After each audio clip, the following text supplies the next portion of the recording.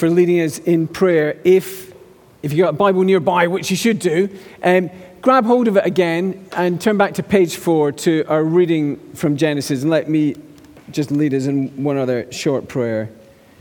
Heavenly Father, thank you for this time to hear your word. Please help us to hear what you're saying. You're a God who speaks. We have that from Genesis onwards. These words are for us. Please help us to give attention to them. And would you cause them to lead us to the Lord Jesus, to trust and love him. Amen. Sunday mornings, you can be a little bit sleepy. I know how it is. So just to get you chatting again, turn with somebody nearby and say either, what's your favorite film? Or a film you've really enjoyed recently. Maybe you've watched a movie or a film. So just have a minute, turn to somebody beside you and tell them, good film you've seen, or maybe an all-time favorite that you really enjoy.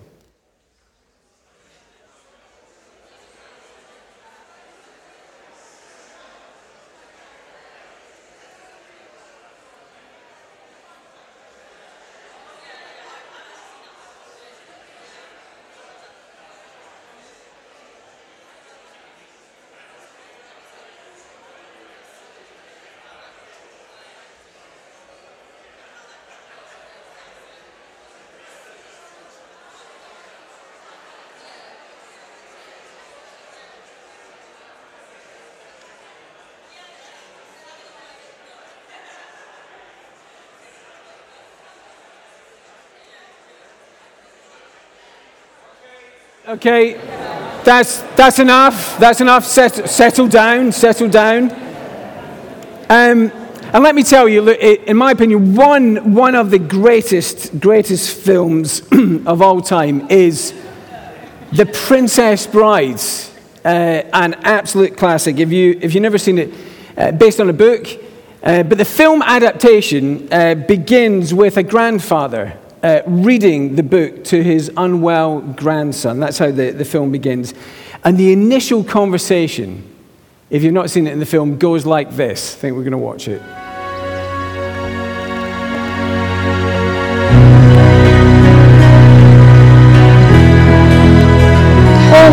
Hold it. What is this? Are you trying to trick me? Is this a kissing book? Wait, just wait. When's it get good? Keep your shirt on. Let me read. There we go. You're trying to trick me. What kind of a story? What kind of a story is this? Is this a kissing book? It is a great film, despite the kissing. Some might say because of the kissing as well. The thing is, the reason for showing that, for those who don't like kissing books, Genesis is going to be a problem. Because for all the ideas it presents about God and creation and the equality and dignity of women and men and the disruption and the corruption that sin introduces into the world that we've seen over the past few weeks as we've looked through this book, you get to chapter 2 and verse 18 and you're having to say, hold on, is this a kissing book? This book you've got in front of you, is it a kissing book? And the answer that comes at this point seems to be yes. And as this book claims not only to be a story, but the story you're in, Genesis says to you at this point, you're in a kissing book. You here, you're in a kissing book. The authentic humanity, if you want to understand it, the Bible says you are going to have to grapple at some point with the idea that you're in a love story that involves a marriage. Now, all sorts of reasons, I know that will mess with your head a little bit when you hear that. Some of you are at a stage in life when you're not even wanting to think of it, and it just feels kind of icky. We're not doing that. I don't want to listen to a kissing story. For others, it's different things, isn't it? We know relationships, like everything else in life, after the fall in sin, are a confusing mixture of glory and garbage. Relationships, there are some that bring genuine joys. But at other times they can cause significant pains, and some of us have first-hand experience of serious hurts given and received. That's been our experience. I suppose the question is, look, as you begin to think about those kind of relationships, when looking for good patterns of relationships in love, where do you go? Slightly terrifying to discover online influencers like Andrew Tate, if you come across him, who advocates really kind of male aggression. He says, look, life is war for men. It's war for everything, for jobs, for money, for success, for women. And he treats women like possessions. He'll say things like this: a 9 gets a dinner, a 6 gets a glass of water. And you know what he's meaning by that. And it's more alarming to discover he has millions of followers amongst teenage boys and young men. And you begin to think, what kind of vacuum is there in good male role models that would lead people to him? But I guess the question for all of us is, look, if not him, then who? Where do you look for the role models? Interesting as well to come across secular writers like Louise Perry, the journalist who's written a book. She's trying to find a way to healthier romantic relationships. And in her book, The Case Against the Sexual Revolution, she reaches this conclusion on marriage. Just listen to this. She writes, how is it that a marriage system that does not suit the interest of the most powerful men has nevertheless come to be institutionalized across much of the world? The answer is that although monogamy is less satisfactory for them, that's these powerful men, it produces wealthy, stable societies that survive. Isn't that intriguing? A secular writer, this is someone who, as far as I know, has no faith commitment, saying there's something about monogamous marriage that's healthy and good for authentic life. That if you're embarking on the road towards if you're embarking on a romantic relationship, she is saying set the course towards marriage. And if you've got a marriage, she's saying do all you can to maintain it. And also the implication, if you're in a situation where you're not married or cannot be married, even if that is hard, it's still good to be living in a society where there are good and stable marriages. It's interesting, isn't it? Secular writer, not a Christian, saying something like that. And if you do find it interesting, if you're interested by that, the Bible would say you're actually standing at a door that opens onto a much, much bigger reality. Two things, just as we think about these words from the Bible this morning. Here's the first thing. Look, marriage is God's gift to creation.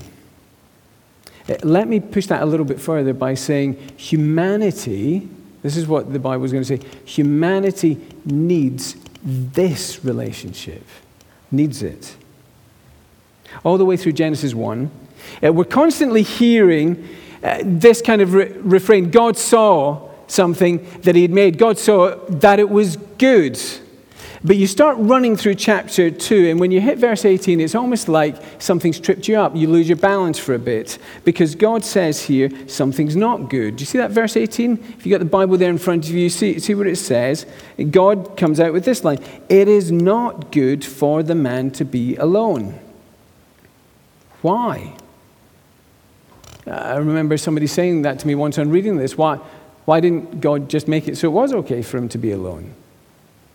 But God's drawing your attention to something. He's saying there's something about his task in imaging God and ruling over creation that God wants, that the way God wants human life to be, that cannot be completed alone. And we're told he needs a helper suitable for him.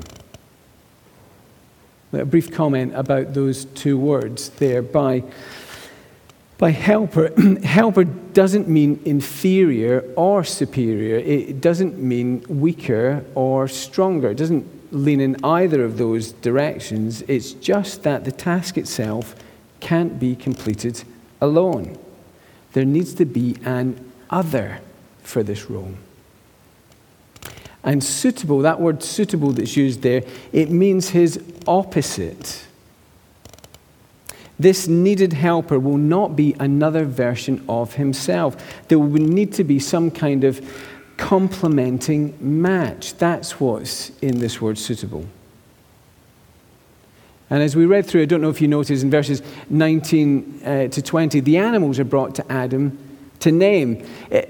You could say just there's a task, he's going to be naming the animals, but it's kind of bookended by this refrain about a suitable helper. It's almost as if in God bringing the animals to Adam, he's helping Adam begin to feel his lack. There's something else needed. It underlines he doesn't have a suitable helper. And so in verses 21 and 22, God provides the answer. It's a woman and a marriage. Here's where the Christian teaching begins, that marriage is between one man and one woman.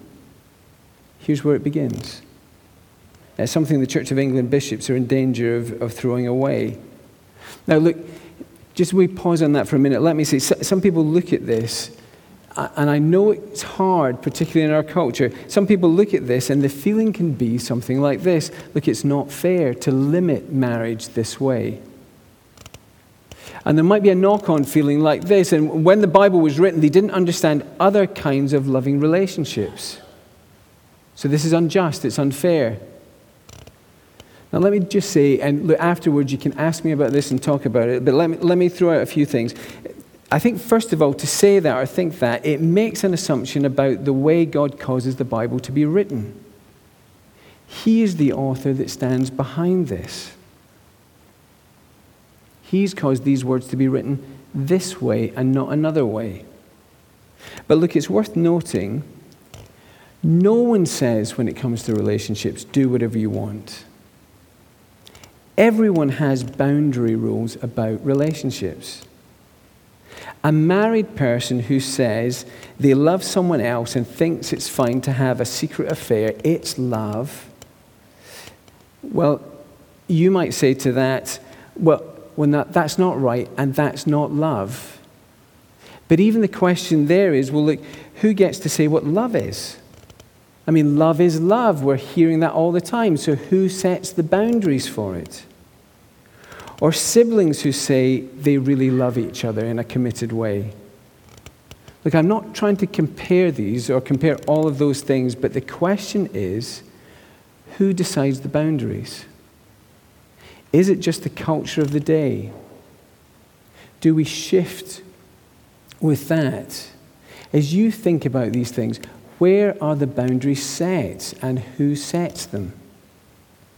The Bible says this is what our good God intends. Again, ask me about that later if you'd like. Come back with your thoughts. But let's come back to the passage. Now, the Bible says this is what God intends. Now, the woman as she's created, notice there's differences in the way it happens. But like Adam, verse 22, she's created by God's handiwork. God makes her. There's equal dignity in creation here. And Adam's reaction, do you notice it? Verse 23, as he meets this woman, where it says, this is now, it's kind of a joyful outburst. It's kind of more has the sense of, at last, this is it, as he sees her. And then he says, bone of my bones and flesh of my flesh, she's like me.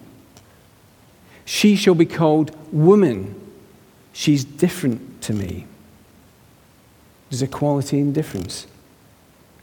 Steve last week, talking about differences between men and women, said that we need to be careful, and that's right. If we're ever saying things like men always act like this, or women always act like that, it doesn't work like that. Not clear divisions like that. Yet there are differences. There are differences in biological sex. There's differences broadly in male and female traits. Women are a certain thing. Men are a different thing.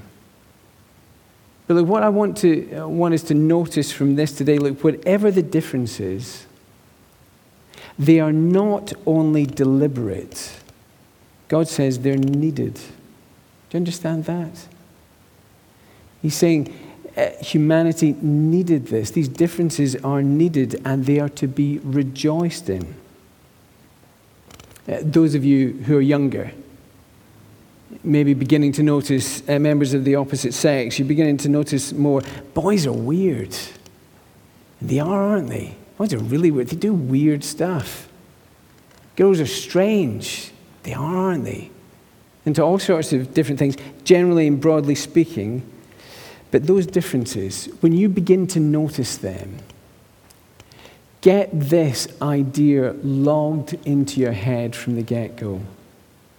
They are value-added differences.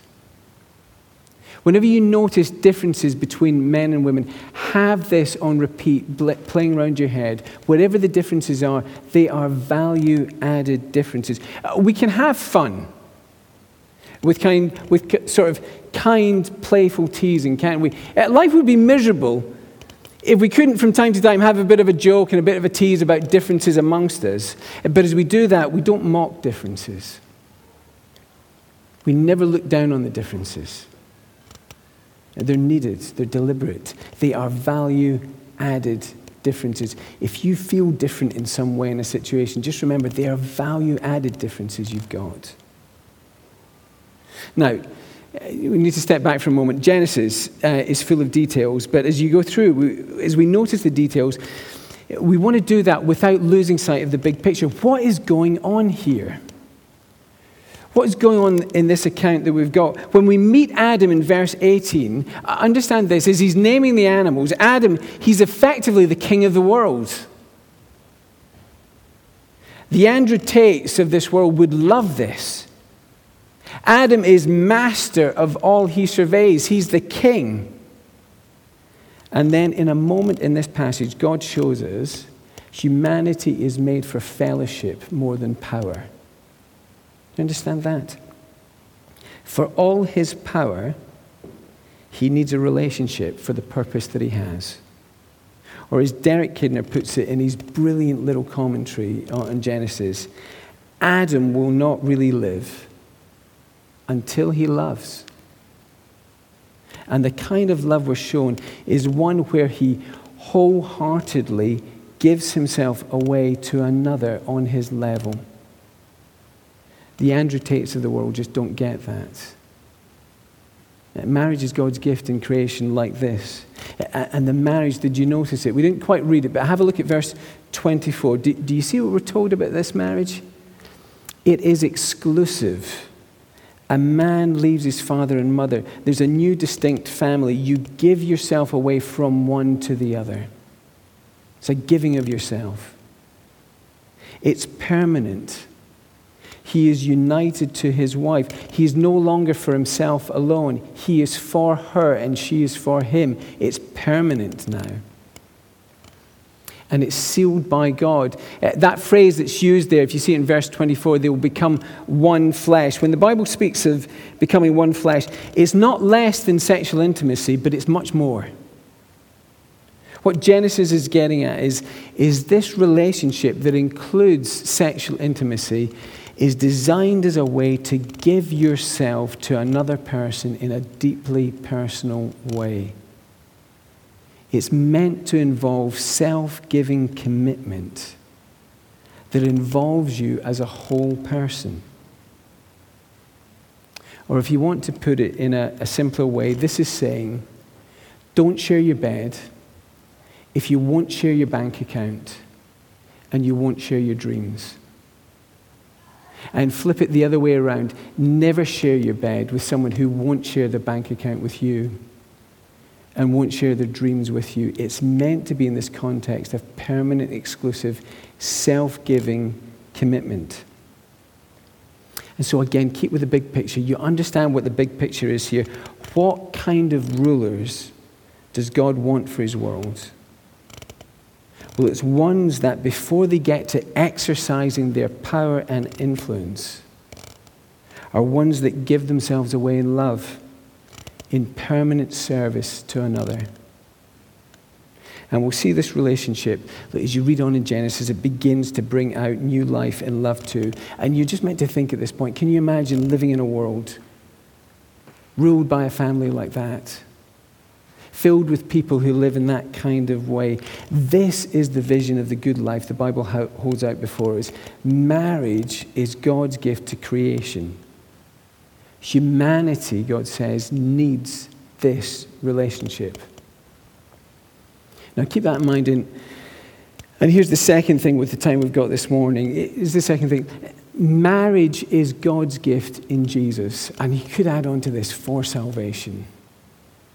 Marriage is God's gift in Jesus. What do I mean by that? Let me try and unpack it. Look, we've already seen in Genesis, we did the fall a couple of weeks ago. It's not long before humanity flies off the rails. We don't enjoy perfect relationships. We're at that point now, we just don't. Sometimes it's in marriage. Sometimes it's singleness. Things don't seem to quite pan out like this. Living in God's good world, how did we get to this point? Look, living in God's good world, there was one prohibition. You remember that? We saw it 2 weeks ago. But in chapter 3, verse 6, Eve eats the fruit that was forbidden from the tree of the knowledge of good and evil. And then she gives some to Adam, who eats as well. By chapter 3, verse 12, we're already seeing the impact of sin. You notice that? Challenged by God, Adam throws Eve under the bus. The woman you put here with me, she gave me some and I ate. He just throws her under the bus. Where's the permanent love? It's already beginning to go. It's been disrupted and corrupted by sin. And that will pan out across the centuries, all the way down to today. Now, there's something good retained in marriage. No surprise when people like Louise Perry in her book begin to notice it. But it's not what it should be. Those ruling the world now, humanity, have fallen. That's where we live. But look, we're Christian people, aren't we? The Bible is meant to be good news. So where is it? Where's the good news? Let me try and show you. You know, sometimes historians, for those of you who are into history or like historic novels, you know, sometimes historians like to speculate on what's called a counterfactual view of history. What if this had happened instead of that? Robert Harris does it in his book Fatherland. What if the Nazis had won the Second World War? Let me, just for a moment, you can follow this little experiment with me. Let me try and do a little counterfactual here. And draw your attention to a little detail. Just have a look at verse 6, if you've got the Bible there in front of you. Do you see what we're told? Eve eats the fruit, and then Adam eats. But as you look on to verse 7, it's only after Adam eats, we're told their eyes were opened. It doesn't say Eve's eyes are opened after she eats, and then Adam eats and his eyes were opened. No, Eve eats, she sins. Then Adam eats, and then their eyes were opened. The fall, it only seems to happen, really in its fullest sense, after Adam eats. Again, ask me about that later. But here's the kind of counterfactual. After Eve had eaten, instead of eating himself, what might Adam have done? What could he have done differently? And let me suggest what he should have done is to step in and pray, Lord, take me instead. Let me bear her punishment and give my life to ransom my wife. He doesn't do that. But the reason I think it's worth speculating on just a little bit is because from this point on, the Bible doesn't give up on marriage. It seems instead to be looking for another bridegroom who will come and lay down his life for his bride. You read on in the Bible and you begin to notice the way God speaks about himself as a husband and his people as his wife.